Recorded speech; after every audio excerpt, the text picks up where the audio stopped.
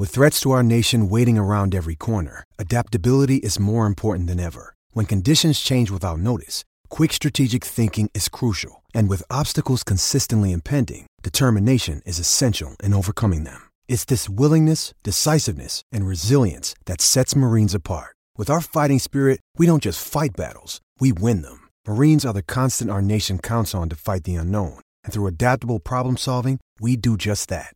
Learn more at marines.com.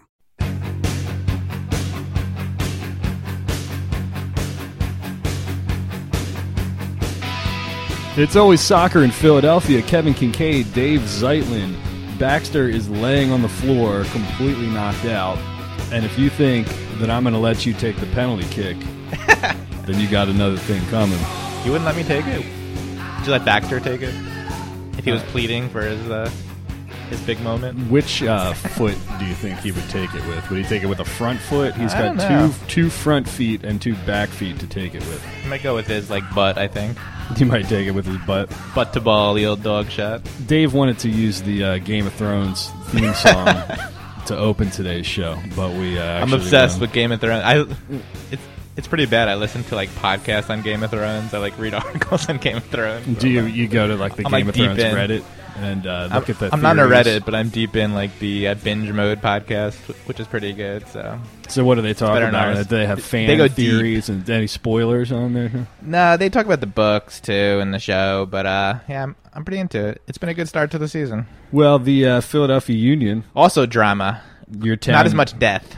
But not drama. not as much death, or sex, or violence. Yeah, because it's just soccer. But they. But there was drama. There was a lot of drama last night. I was not down there, but Dave Zeitlin was down there. I was fired up. But more importantly than all of that, we'll get into that, of course. But an important win for the Philadelphia Union, who cut the gap with Columbus back to 5 points. It was this weird home-and-home situation where they went out to Columbus and they lost.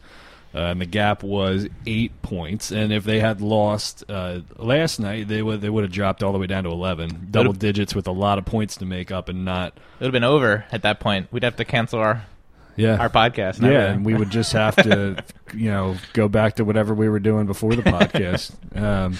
But no, a big win for them, 3-0, 2 red cards. By a thread now, still. Yeah, and they're still within striking distance of the last playoff spot. So. You were down there. I was not. I was reffing at SoFi last night, Wednesday night, and you seemed pretty fired up about it. I was a little fired up. I think a couple other people were. I don't know. The Alberg CJ thing kind of struck me the wrong way, only because it happened earlier in the month in KC, where CJ drew a PK, and we talked about it, and he was in KC, his hometown, or where he played his first few years, and Alberg took it from him then, and you could tell CJ was a little bit annoyed, and then he did the same thing, and CJ was just yelling at him like, I want it, and Alberg just wouldn't relent. And the fan response I got when I was kind of going off on Roland Alberg was 99% of fans saying, yeah, he's not the kind of player you want. He's not a good teammate. After the game, they kind of downplayed it more, probably because they won. Curtin said it's fine if you argue. CJ was cool with it, but it just struck me the wrong way. How was your take on it? Yeah, I just tried to backtrack this morning and look at all the context surrounding not just that play, but also the situation in Kansas City, and also where CJ is at in the scoring charts. Obviously, the big takeaway from the main focus for a lot of people is that CJ was on 9 goals, and if he hits this one, he's got his 10th for the first time ever. Sets a personal record with double-digit goals for the first time in his career, going back to 2011, so the first time in 7 seasons. He deferred to Roland in the Kansas City game, and then it was the same thing in this one. Obviously, he was annoyed. In the play itself, I mean, when you look at the genesis of it, it starts with Haris Medunjanin winning a tackle in the defensive half of the field. He plays a really, really nice outside of the foot clipped ball that splits 2 lines. I think it was Ilsinho then was he on the right side who played the one touch to Alberg, who played a great ball behind to CJ. So look, CJ doesn't get behind if Roland doesn't play that great pass in the first place. All right, yeah, CJ goes down under the contact, and so you would on first look you would say that he earned it, quote earned it, right? But Alberg had a huge part in the play too, and CJ's not in unless Roland plays that in. So, I think the reason that it looked really, really bad was, number one, because CJ was on 10 goals, and everybody kind of wanted to see him reach that mark. Number two, CJ comes off as the most unselfish player on the team, right? And Roland often looks like the most selfish player on the team. Yeah. So I don't think anything that you were saying or anything the fans were saying was off base. Just trying to look at the context of all of it. The optics of it just looked bad. Yeah, and people have asked us about Roland Alberg, and he's nice to talk to. I've sat down with him for a while. I understand why he's been kind of got frustrated, but just on the field, if you watch him, he's just looks like a me first type of player. Even in the second half, he was just firing these long shots. He has bad body language a lot, and we've been down that road with players who've had bad body language, who are me first type guys, and it just never ends well. And I think the fans can see that, and I think that's why the fans are just I'm really down on him really right down now. Yeah. And even that's the thing. I mean, because then when you look at that play individually, like I said, he had a really good pass that led to CJ getting through. But nobody thinks of that because Roland's body language and his attitude, or the perception of that, takes away from the good things that he does do. He overshadows himself with these crappy patterns of behavior. You know what I mean? He's almost doing himself a disservice because he is a talented player. And 9 times out of 10, he will finish that penalty. And he is a good finisher. So I think more than anything, he lets himself down by this behavior that, whether he is selfish or not, it looks like he is, I was also confused by Curtin after the game saying both guys want to win, which is true. It's all about the 3 points. If it was all about the 3 points, they wouldn't be arguing about who gets the goal, right? I mean, they both wanted to score the goal. They're both good at PKs, right? There's a 90% chance for each that they make it. CJ was perfect on the year, so was Roland. So the fact that they were arguing is not about... At that point, it's not really about the team and about winning. It's about who gets the goal, who earned it more, who needs it more for their confidence, right? It's more of a player thing. I didn't see it as because Roland is kind of a selfish guy who wants to score, and CJ wanted to get to 10. And even though he had downplayed it, I think, in quotes in the past, where he said it didn't... Oh, wait, I got a phone call coming here. Hang on, there's a call. It's Jim Curtin calling in. Oh, no, it's from... Well, it was from... Portfolio Recovery, whoever that. How do I silence this damn thing? So unprofessional. Yeah, I'm slamming the. Hang on. Is it stop ringing? Okay. Can Baxter get it? Oh my God! How do I turn this thing off? Hold. Maybe I hit hold. Okay. This is what happens when we get a landline in here. All right, I just hit. We try to do it for you. I just answered the phone and I hit mute. Where was I? I was talking about Roland and Okay. Oh my God, this thing is still okay. I gotta work on that. Roland and we're just rolling right along here on the It's Always Soccer in Philadelphia podcast. Can we cut that section out, or? Yeah, but it's the unfiltered humor is why I think people listen. That's why you guys listen for the occasional phone call from Portfolio Recovery. Okay. Anyway. CJ, I mean, he's always downplayed it in the past. He said, that you guys talk about you guys being the media, you guys talk about the 10 goals thing. I don't really think about it that much. And he's right. And I believe him. I do believe him to a certain extent when he says that, because CJ has always been a kind of spiritual and earthy kind of dude who sees things from a macro sense, and he's very zen and very... just a different kind of guy. So when he says stuff like that, I believe him. But last night, then he said when I got the quote sheet, you guys were there, so you probably had a better understanding of how he said it. But he said, when I didn't think it would matter as much, but when I got there, it did mean something, But it's not to say that. Well, then for the other aspect of it, Roland just wants as many goals as he can, So, there was an element... He wants to get back on the field and play. He's frustrated with his playing time, and Roland thinks more goals is good for his own personal status. Yeah. So this argument was better than the one that they had in the Montreal game, where they were all bitching at each other because Fafa didn't square the ball, and they had the heated halftime argument that Brian and I talked about last week on the podcast. But so if you're going to have any kind of argument, I guess this is a better one. But does that tell you something that in 1 week, Roland has been arguing with teammates twice in two different games. And Curtin says, he likes that. He likes when guys kind of like yell at each other. Do you buy that? He says all good teams have that, but it seems like a lot of peripheral stuff, and it's focused on on one player right now, in Roland Dahlberg. Well, yeah, so, I mean, I I believe, Jim, that stuff's good as long as guys can get over it. But then when you see the celebrations, it's not like they're all, running into each other's arms. And I watched Roland closely after the CJ goal, and he was very slow to get over there. He did try to high five, and people said CJ brushed him off. I think CJ was kind of in the middle of his dance. So, and you got to credit CJ afterwards. He could have made it a big deal because he was mad about it at the time, but he downplayed it, probably because he did score. If he didn't score a goal, the quotes from CJ could have been different, perhaps. Or maybe he is a good professional. I mean, maybe he didn't want to really air his grievances through the media. Well, the irony of it, too, is that out of everything CJ did in this game, I think the goal was probably the least of his contributions. He had two assists. The first assist was amazing. And he drew the foul, technically, that led to the penalty. This is the best game of the season for him? Yeah, and even though he reached a new career high in goals scored, he also tied his personal best in assists with 5. So he's on pace to shatter all of his personal marks this year. And again, the irony of it to me is just that even in a game where he sets a personal best, his contributions in other areas are still the most important thing. The knockdown header that he has on the Marcus Epps goal, that's clinical CJ target man play right there. Good play. And stuff that we've seen all the time that he doesn't get a ton of credit for, because I don't think the greater MLS community is really paying attention to it. And some guy came on Twitter today and said that I was smug or something like that because I wanted to see, I guess there was just this assumption that I wanted to see CJ fail because I've been kind of critical of him in the past, or because of the dumb exchange that Jim and I had over a question that I didn't even get to finish. That was probably a bad question in the first place. That was a fine question. But then people want to make these assumptions like that we don't want to see CJ get to 10 goals. Or, well, Kincaid's disappointed because Sapong, got there. We defend CJ. I mean...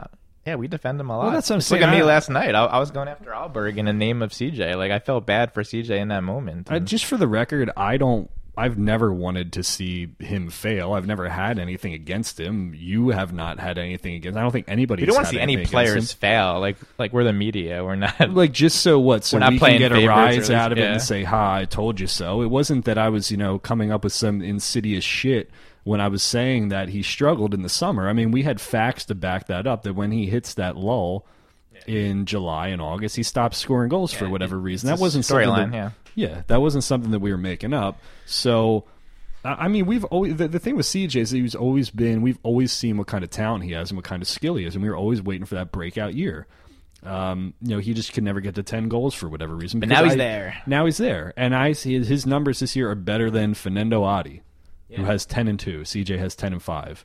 And I think the penalties, I think Adi might have 2. So there's no reason that CJ Sapong can't be on the level of a Fernando Adi or an Eric Torres or even a Josie Altidore in the should have been on the Gold Cup, even though Jordan Morris did score the tournament-winning goal. Well, yeah, and he didn't do shit else for the rest of the game. But I don't. That's always where it's come from. It's never come from the direction of some kind of personal vendetta against CJ or something that we have against him. It's always that we've identified him as a guy's potential. Look, I mean, the coaching staff of this team even tried to move on from him this year.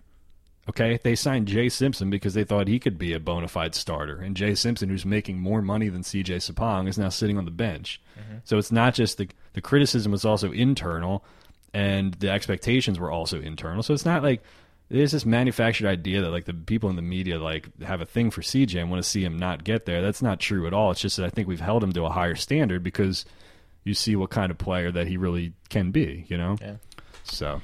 Anything else about that kind of play, that moment you want to get to before moving on? I thought it was interesting that CJ did go over to Jim Curtin to kind of appeal to take the PK, and Jim kind of brushed it off, and then he said afterwards he let Ali Bedoya make the call. Yeah, well, that's captain, which I hadn't realized, and Ali said, Roland gets this one, you get the next one. So, I mean, I guess. Well, I'll ask you. I mean, is Curtin's policy, number one, working, and number two, does it make sense? I think it makes sense for the most part. I think if you're the head coach and you see two teammates yelling at each other, and if Curtin felt the same way I felt or some other guys felt that CJ deserved it. I think he has the right, obviously, as a head coach, to step in and say CJ gets the kick.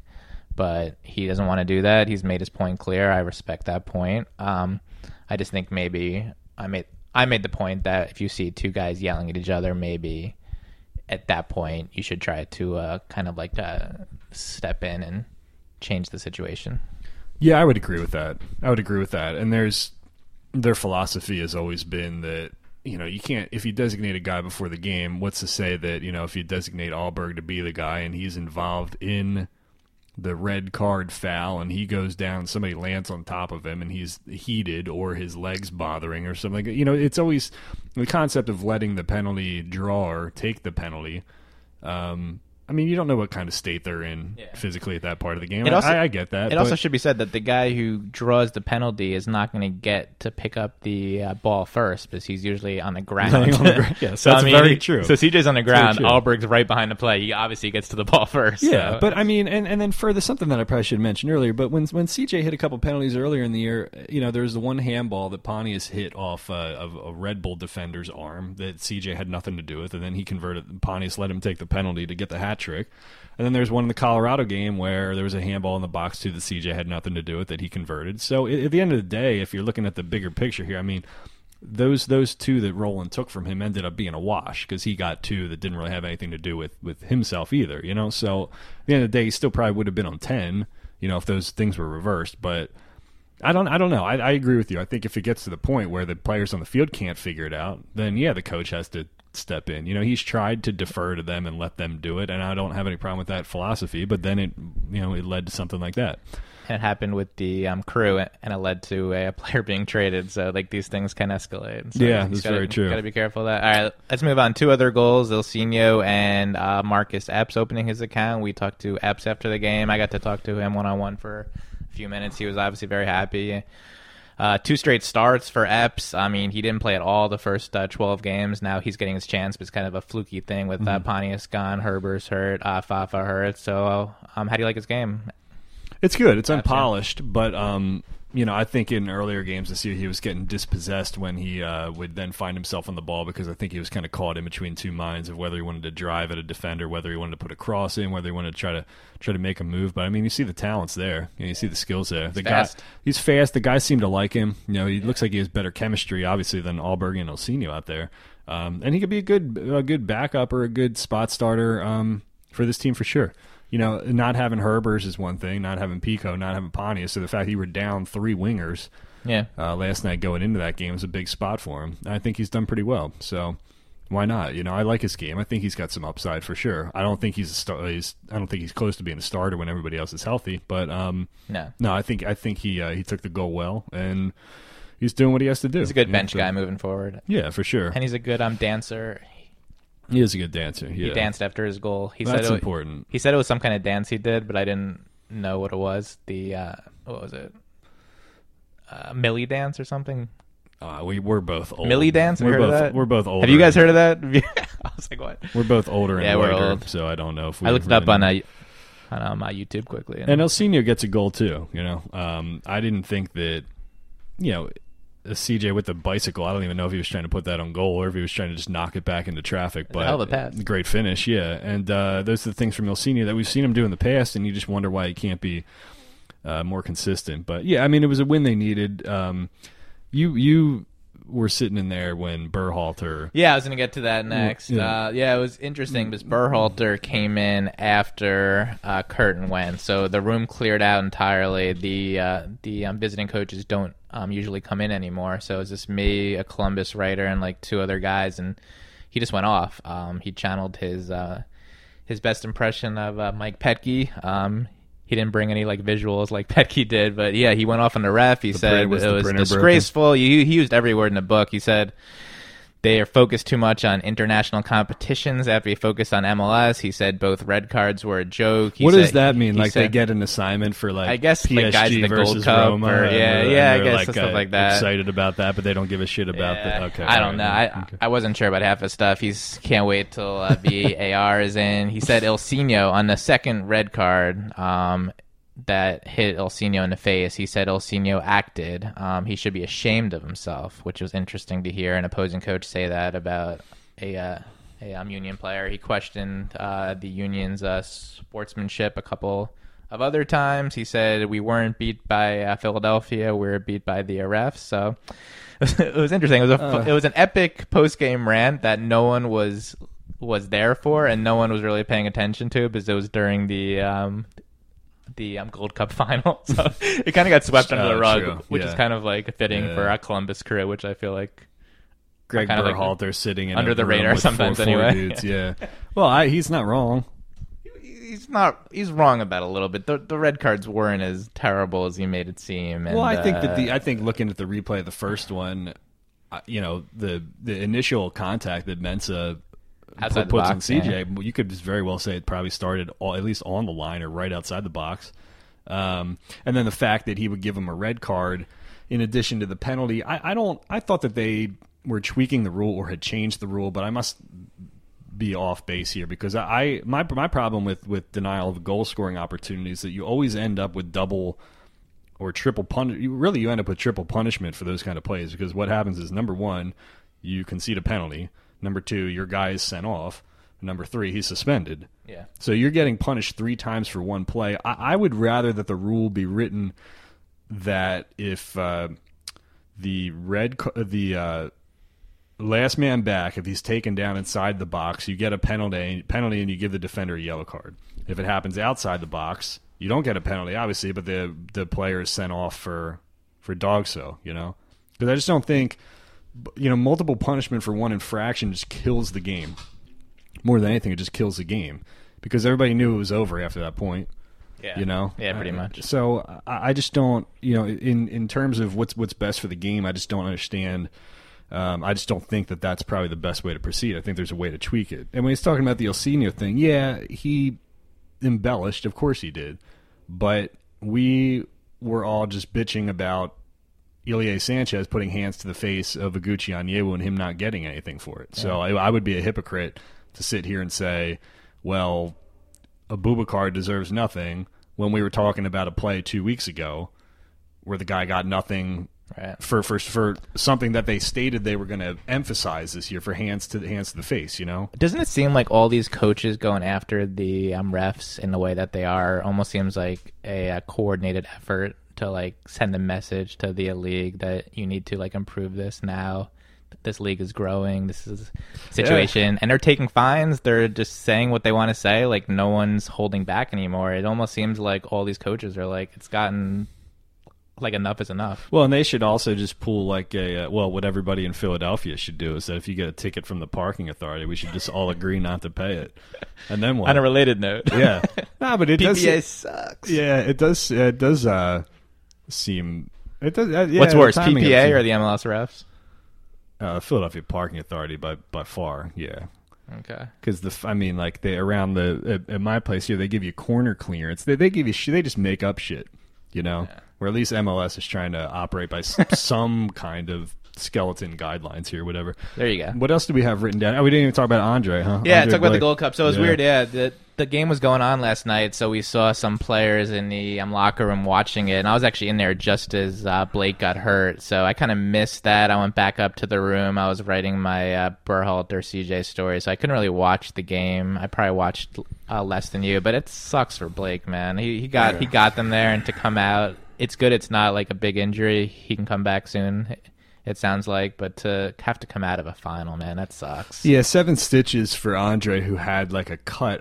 Acosta must have got a spike, must have spiked him on the hand, because he said that he had 7 stitches between his index and his middle finger, which is why you saw so much blood on TV. But Jeff Carlisle saying that it was going to be 10 games with the stitches, assuming 10 days, 10 days, not 10 games. 10 days, yes, 10 days. Excuse me, 10 days. Calm down. 10 games would be like the rest of. Do they even have 10 games though? Yeah, they do. 10 days, assuming he can't play with the stitches in, that would keep him out for Dallas, and obviously this weekend at New England, and then he would be day to day by the time Montreal home game comes around. Which is not that bad, because John McCarthy's been good. He's made some big saves. He got the clean sheet last night. Jim's praised him, so that has to make fans feel pretty good at least. Yeah, and we were asking Jim about that at the press conference on Wednesday. We've talked about John McCarthy on the pod a bunch of times, but the judgment of him based on who he's backing up. But Andre, yeah, again, I mean, it was a huge audition in front of a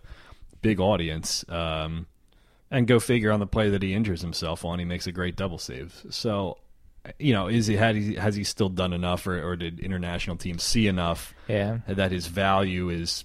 I don't think anything that happened last night hurt his value, but I think there were opportunities for his value to increase that we did not get to see.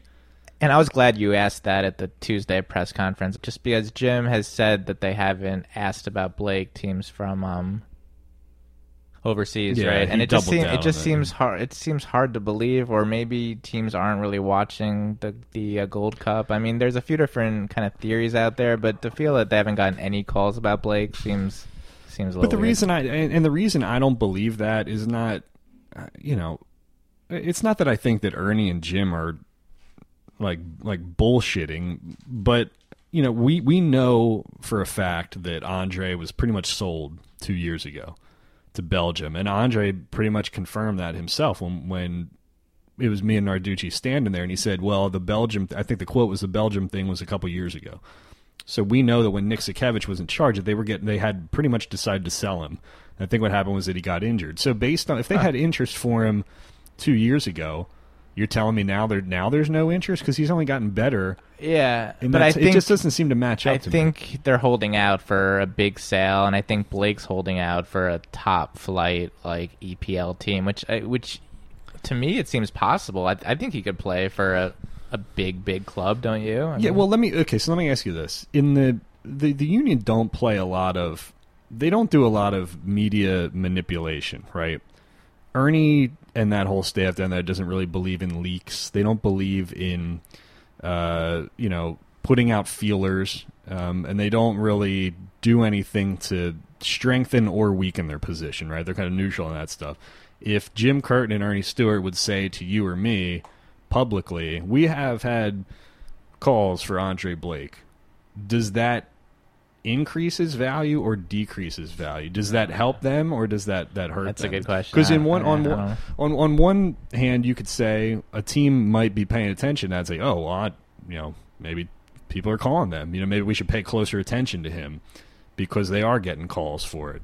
Or does that drive people away and say, oh, well, we have no chance? Like, I don't know strategically how that positions them when they say publicly, whether it's true or not, that they haven't gotten any phone calls for him. Also, if you're them, would you be the ones getting on the phone and making those calls at this point? Like, do you want to sell him? Well, that's what I'm saying. They could very well have received no calls, but they could be actively shopping him. Ooh, one thing does not mean the other, but I don't... But do they want to be shopping him? I mean, we're not even sure about his contract situation. We think he has like one more season of team control of some point. That was my understanding. It's an option year, yeah, that it was like that typical GA deal where you had 3 years and then you had the +1 with the 2 team options, which I think is what Perry Kitchen had because he was here from 2011, 2012, 2013, and then the option in 14 and 15, and then they tried to reach a new deal with him, and he walked, right? But fans are worried he's going to be like a free agent. But I think that's hard to be a free agent now. Like, you need so much years in the league still. So I mean, the teams, he wouldn't go. The teams still have a lot of control. Right? Could you imagine Andre Blake going into re-entry? The re-entry draft. Right. Yeah. So they would. So here's this. So let's just walk through the different scenarios you could have with Andre. Number 1, you sell him now. Number 2, you sell him at the end of the season. Number 3. You keep him around, and in the off season, you sign him to a new deal because he's coming into his final contract year. Yes, I mean that's pretty. And even if you do that, you could still look to shop him, right? Yeah. Or option 4 is you take that option year, you don't reach a deal with him, and then you sell him next summer. Right. Try to make something off of him before he walks. Right. So that's there's really only 4. Is that right? Am I missing anything there? I think so. It's so hard with this league because the contract stuff is so hidden, and we try to get it. I've had it for players in the past. I messed it up in the past, so I apologize to the fans for not having a firmer grasp on his contract situation. I wish we could give you more on it. We just don't. I don't know. And I know that Will Parchman wrote something the other day on the Dom Dwyer transfer from Kansas City to Orlando. And so it was $1.6 million. A big chunk of that was in future considerations, if I understand it correctly.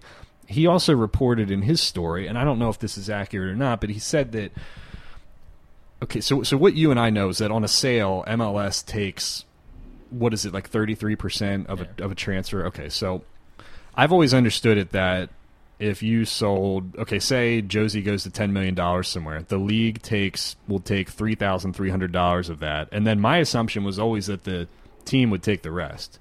Now, apparently, according to Parchment, I don't know if I read it correctly or not, but only a certain portion of that money, allegedly, is then allowed to be used on transfers to bring players in. Did you read that, or am I? I didn't. Yeah. That doesn't. Now, if that's the case, then what the hell happens to the other 6.5 million? Does it go into an IRA somewhere where you can't touch it for another like 4 years? See, that even if that's true, that's bullshit to me, because if you would tell the teams, well, here's the rest of your money, but you can't use it on players, so you just launder it through your own system, say you're going to put it into the academy or something, and then you magically find $6.5 million of the same money. See, that's what I don't understand about that, is if you're putting restrictions on the money that they can use, what does it go into some cold storage at MLS headquarters, and they're saying, well, technically you have this, but we're not going to allow you to spend it? It kills the market for selling anybody. Yeah, because number one, they're taking a cut off of it, and number two, nobody even knows what the hell the teams are allowed to do with the money that they do make. Because they were close to selling they had a deal to sell CJ Sapong, and it was like $1 million to a team in Turkey, and so MLS takes $333,000, and the Union end up with $600,000. Screwed. So what?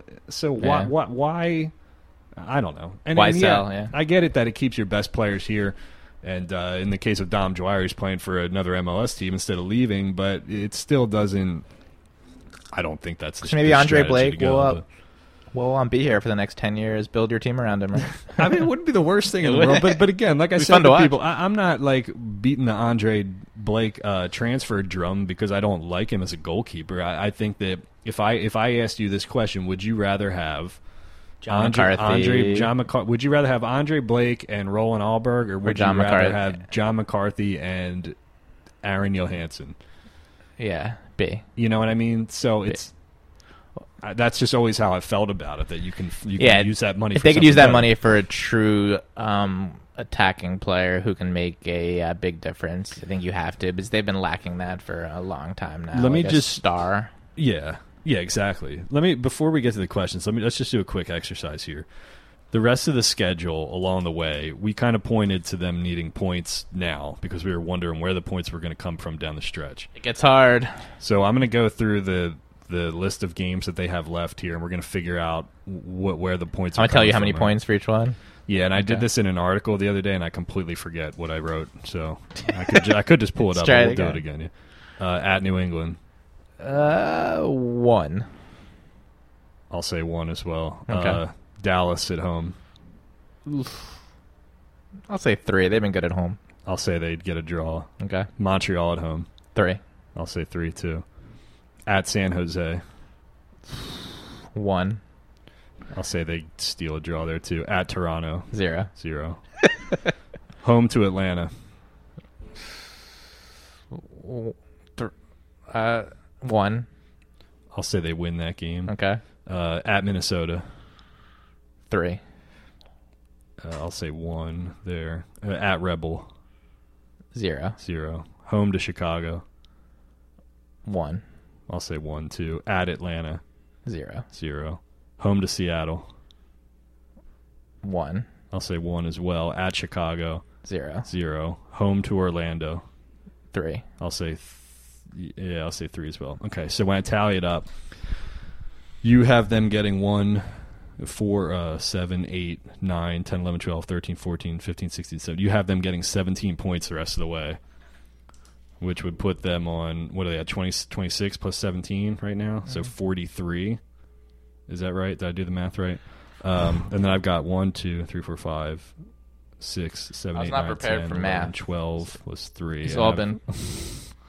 And I have them getting 15 the rest of the way, which I think puts them on 41. Yeah, they're 26 now. So it's just not enough. 41.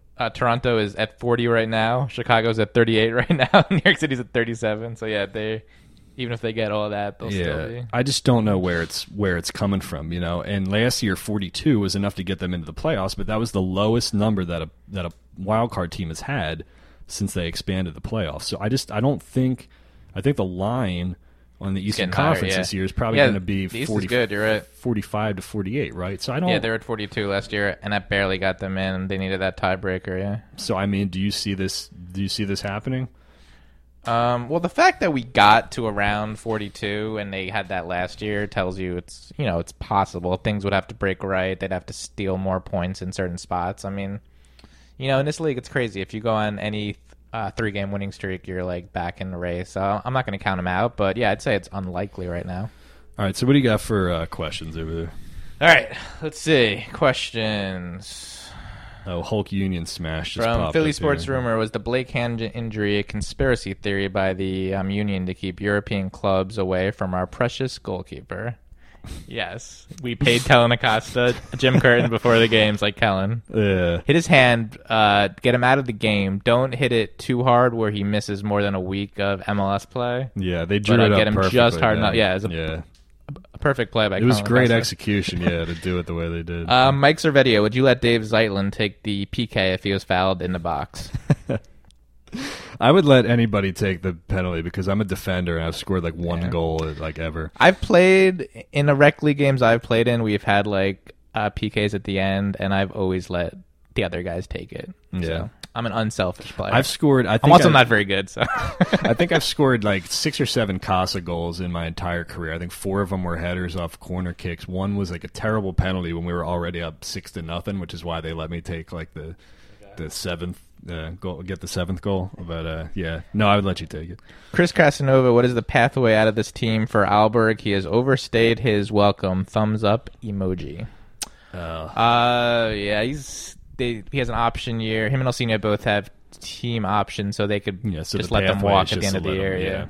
I guess if he becomes a true cancer, which I don't think it's the case, you could just cut him now or try to trade him or sell him. But I think it's probably the end. Yeah, I don't think a transfer right now is what they do because they rarely do that anyway. They just wait for guys to play out their contract. Philly Terrace, who's out next season? What are the positional priorities? At number 10. Also, thoughts on how to keep the fans on board. That's impossible. The Eagles are now playing football at the Novacare complex. So there will be no fans or attention to this team the rest of the way. They missed their window. Football things are happening, Kevin. Football plays, man. Yeah, Marcus Smith, man, no longer an Eagle. Alan Barber too. How about that? Yeah, how about it? Super Bowl bound. When he was cut, there were like 12 straight tweets from Eagles writers about saying he was cut. Oh yeah, right in a row. Yeah, the whole when an Eagles story breaks, it's just it's like McLean, Zach, Jimmy, all the guys right in a row. Yeah. Austin Schatzman, if the Union fail to make the playoffs, will we see any radical moves in the roster? What about if we bounce out the first round again? They've never really, with the exception of maybe one off season, they've never really done anything radical, I'd say. They might not even need to. I still feel like there's enough talent there. You just need a few upgrades, right? Read that question again. The Union fail to make the playoffs, will we see any radical roster moves? No, I mean, it's still just... it's still just the front four, I think. Just get a number 10, please. We're begging you.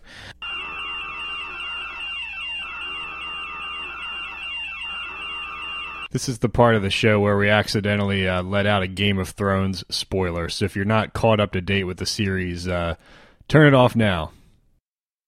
John Shields, Gooch versus the Mountain. Who wins? Are we talking about the Mountain before he died and came back as like a mutant? That's and there was like 4 different. Wasn't the Mountain played by like 3 different characters? One looked much more intimidating than the other one. The last one, yeah. Yeah, he was like twice as big. The Norwegian guy, yeah. Mountain versus Viper. Yeah. Great episode. I would pick Gooch to win. Okay. Yeah. Obviously. He played well last night, too. Mm-hmm. Rich Ransom, time to start. Kurt Analfa for Union coach. Yeah, we had some breaking news right before I came over here. Kurt Analfa was fired by the Galaxy. Yeah. I'm not surprised at all. I mean, because they're an organization that's It's a short leash, though. I mean, think about Jim Curtin's leash compared to that. I mean, it's Curtin Alpha's first year. Curtin's had, 3 years? Huh? Well, and Curtin Alpha had a prior coaching gig in MLS, too, so maybe that has something to do with it. Yeah. But, yeah, I mean, the Galaxy are at one level right now, and the Union are at another level. So, the Galaxy have 5 titles and a history and a pedigree and whatever, and so they're not going to let a new coach kind of flail about for a year. They've got too much history and too much. But the Union aren't going to chase him. He doesn't seem like a hot commodity. No. Doobie Brothers, did I see some baby spit up on Ali Bedoya's jersey? Can he tuck a spit rag in his captain's armband? Was there actually baby spit up on his jersey? That'd be funny if there was. Congrats to Ali on this podcast officially. Having 2 kids is tough, I can tell you that. Yeah. You're not going to get much sleep, but that's cool. Scott Pugh, true false, Alberg played last night like that guy in your men's league team who always shoots from the kickoff. Yeah, true. In the second half, he was just blasting shots from everywhere. Like, you got the sense he really wanted to score. For all of the shots that they took last night, I think they had 27 shots, but I think they only had 6 on goal or 8 on goal. Epps took 8. Yeah. It was one off a club record. Wenger and Casey both took 9. Oh, okay. Epps was chasing that mark, but Wenger and Casey's place in lore is secure. Yeah, I see that kind of guy all the time at the pickup game. He just flash shots. Give me the ball. Yeah. Doobie Brothers also, which questions you get the most often and which are the most annoying to get? Speaking of it, Dew said in a broadcast he's 80%. Oh, that means he's coming back. 80%. Yeah. That's close to 100. Well, we've played about 80% of the season. And then which question do you get the most often? Probably a Dew. Yeah. How much can we sell Alberg for from Welp Jordan? I don't know. Probably no, nothing. you know what? One of the questions we get a lot is always something that we've already discussed on the show. I got to do a better job of reading the questions beforehand and then kind of tailoring the. We need a producer content. And if Baxter can't do it, we have to hire a human being. It's kind of the he's same. not going to be able to do it. Ezra's Bagel Bistro, does Blake's injury and substitution hurt the chances of selling him? Does it help the chance of re-signing to a new deal? The injury's not. It's a small injury. I don't think it's going to affect much. Yeah. Jeff and Trusty seems to keep getting minutes outside for Bethlehem. Did the Union see him as a cornerback or as a center back or a fullback? I'm in football mode. Well, he's going to challenge Malcolm Jenkins. They see him as a cornerback or an inside linebacker. I think they still see him as a center back. That's what he played in the Swansea game, and I think that's where he's played most of his time at Steel. I think he played more last year. He definitely played more LCB than left back for sure. I think they still see him as a center back, but it's nice that if he could go out on the left too, because it's just a position that, I mean, their history with the position, and you don't know if Wijnaldum is going to be here long term in the future. Who else is going to come through the academy at that spot? God, we're getting a lot of I guess it makes sense since it's a day after the game, but a lot of people want to know if Alberg is basically going to he's going to leave, exiled like Grace Maboli.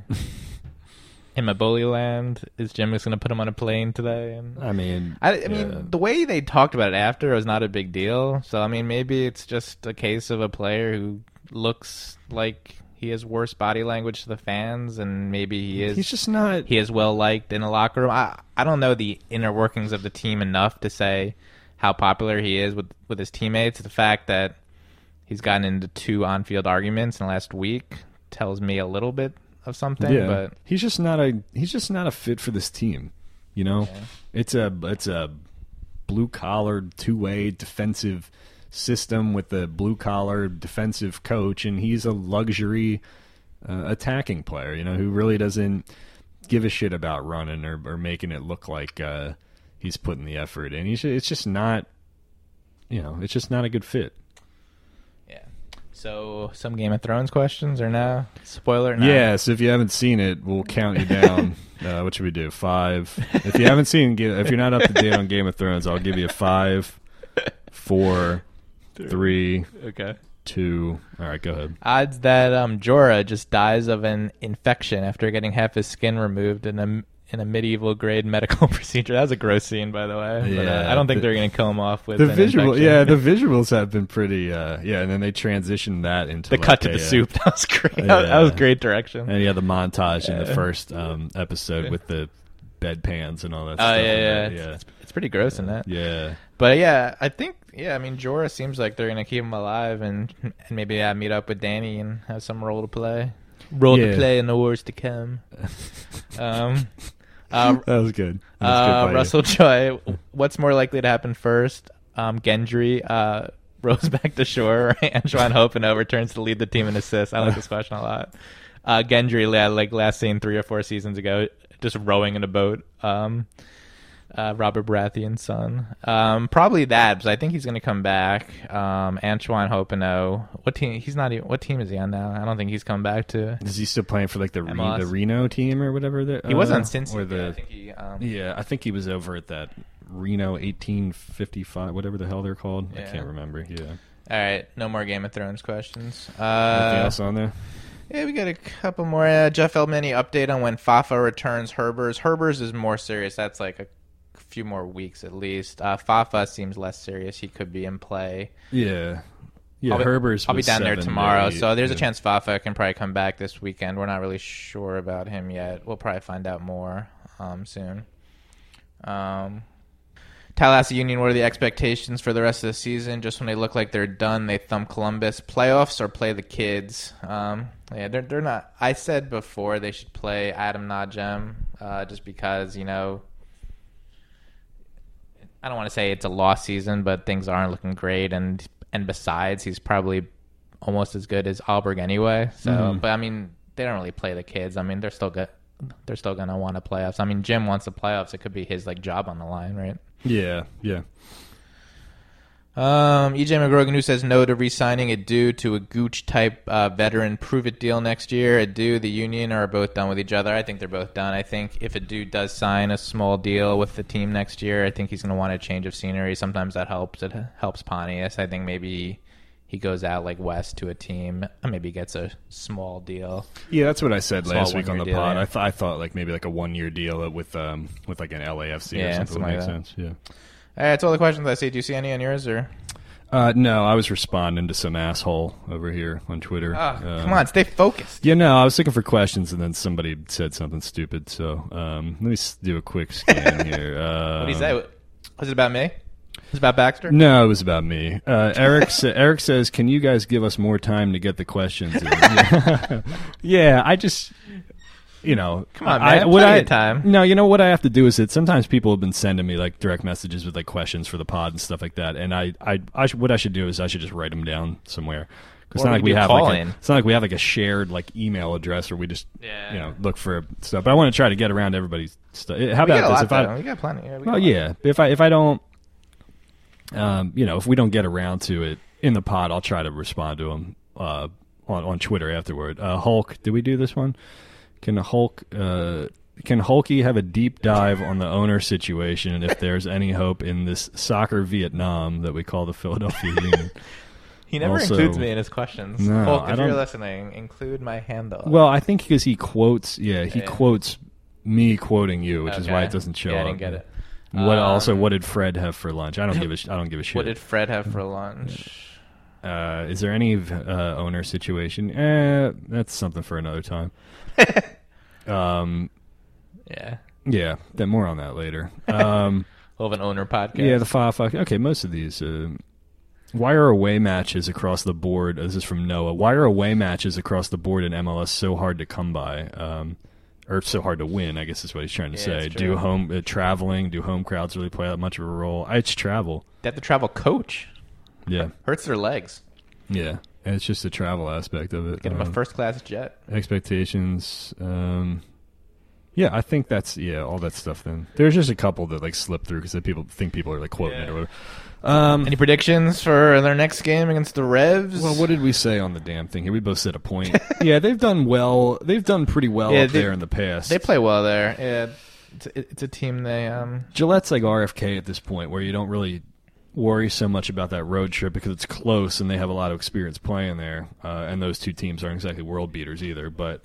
Yeah, they have to, because then you got Dallas coming up right after that. Even at home, I don't see them getting 3 off of that. But yeah, I mean, I'll say like a 1-1. Yeah, this weekend. I'll say like a 6-6 draw. Yeah. So Philadelphia Union 5 points. Yeah, that's a good one by you. 5 points back right now. They need points now again because I just don't know where they're coming down the stretch. That'll do it, I think, unless you have any final parting words here. It was a fun game last night, and hopefully we get some more drama in New England. Maybe Kraft will be there. We shall see, and that'll do. The phone call, quick! God, who is and the podcast? This time? Grand Valley, Pennsylvania. I don't even know where the hell that is. All right, well, I'm going to answer the phone, but I'll leave you for now. It's always soccer in Philadelphia. Kevin Kincaid. We'll know who it is next time. Dave Zio, whatever episode this was. We'll see you. 27.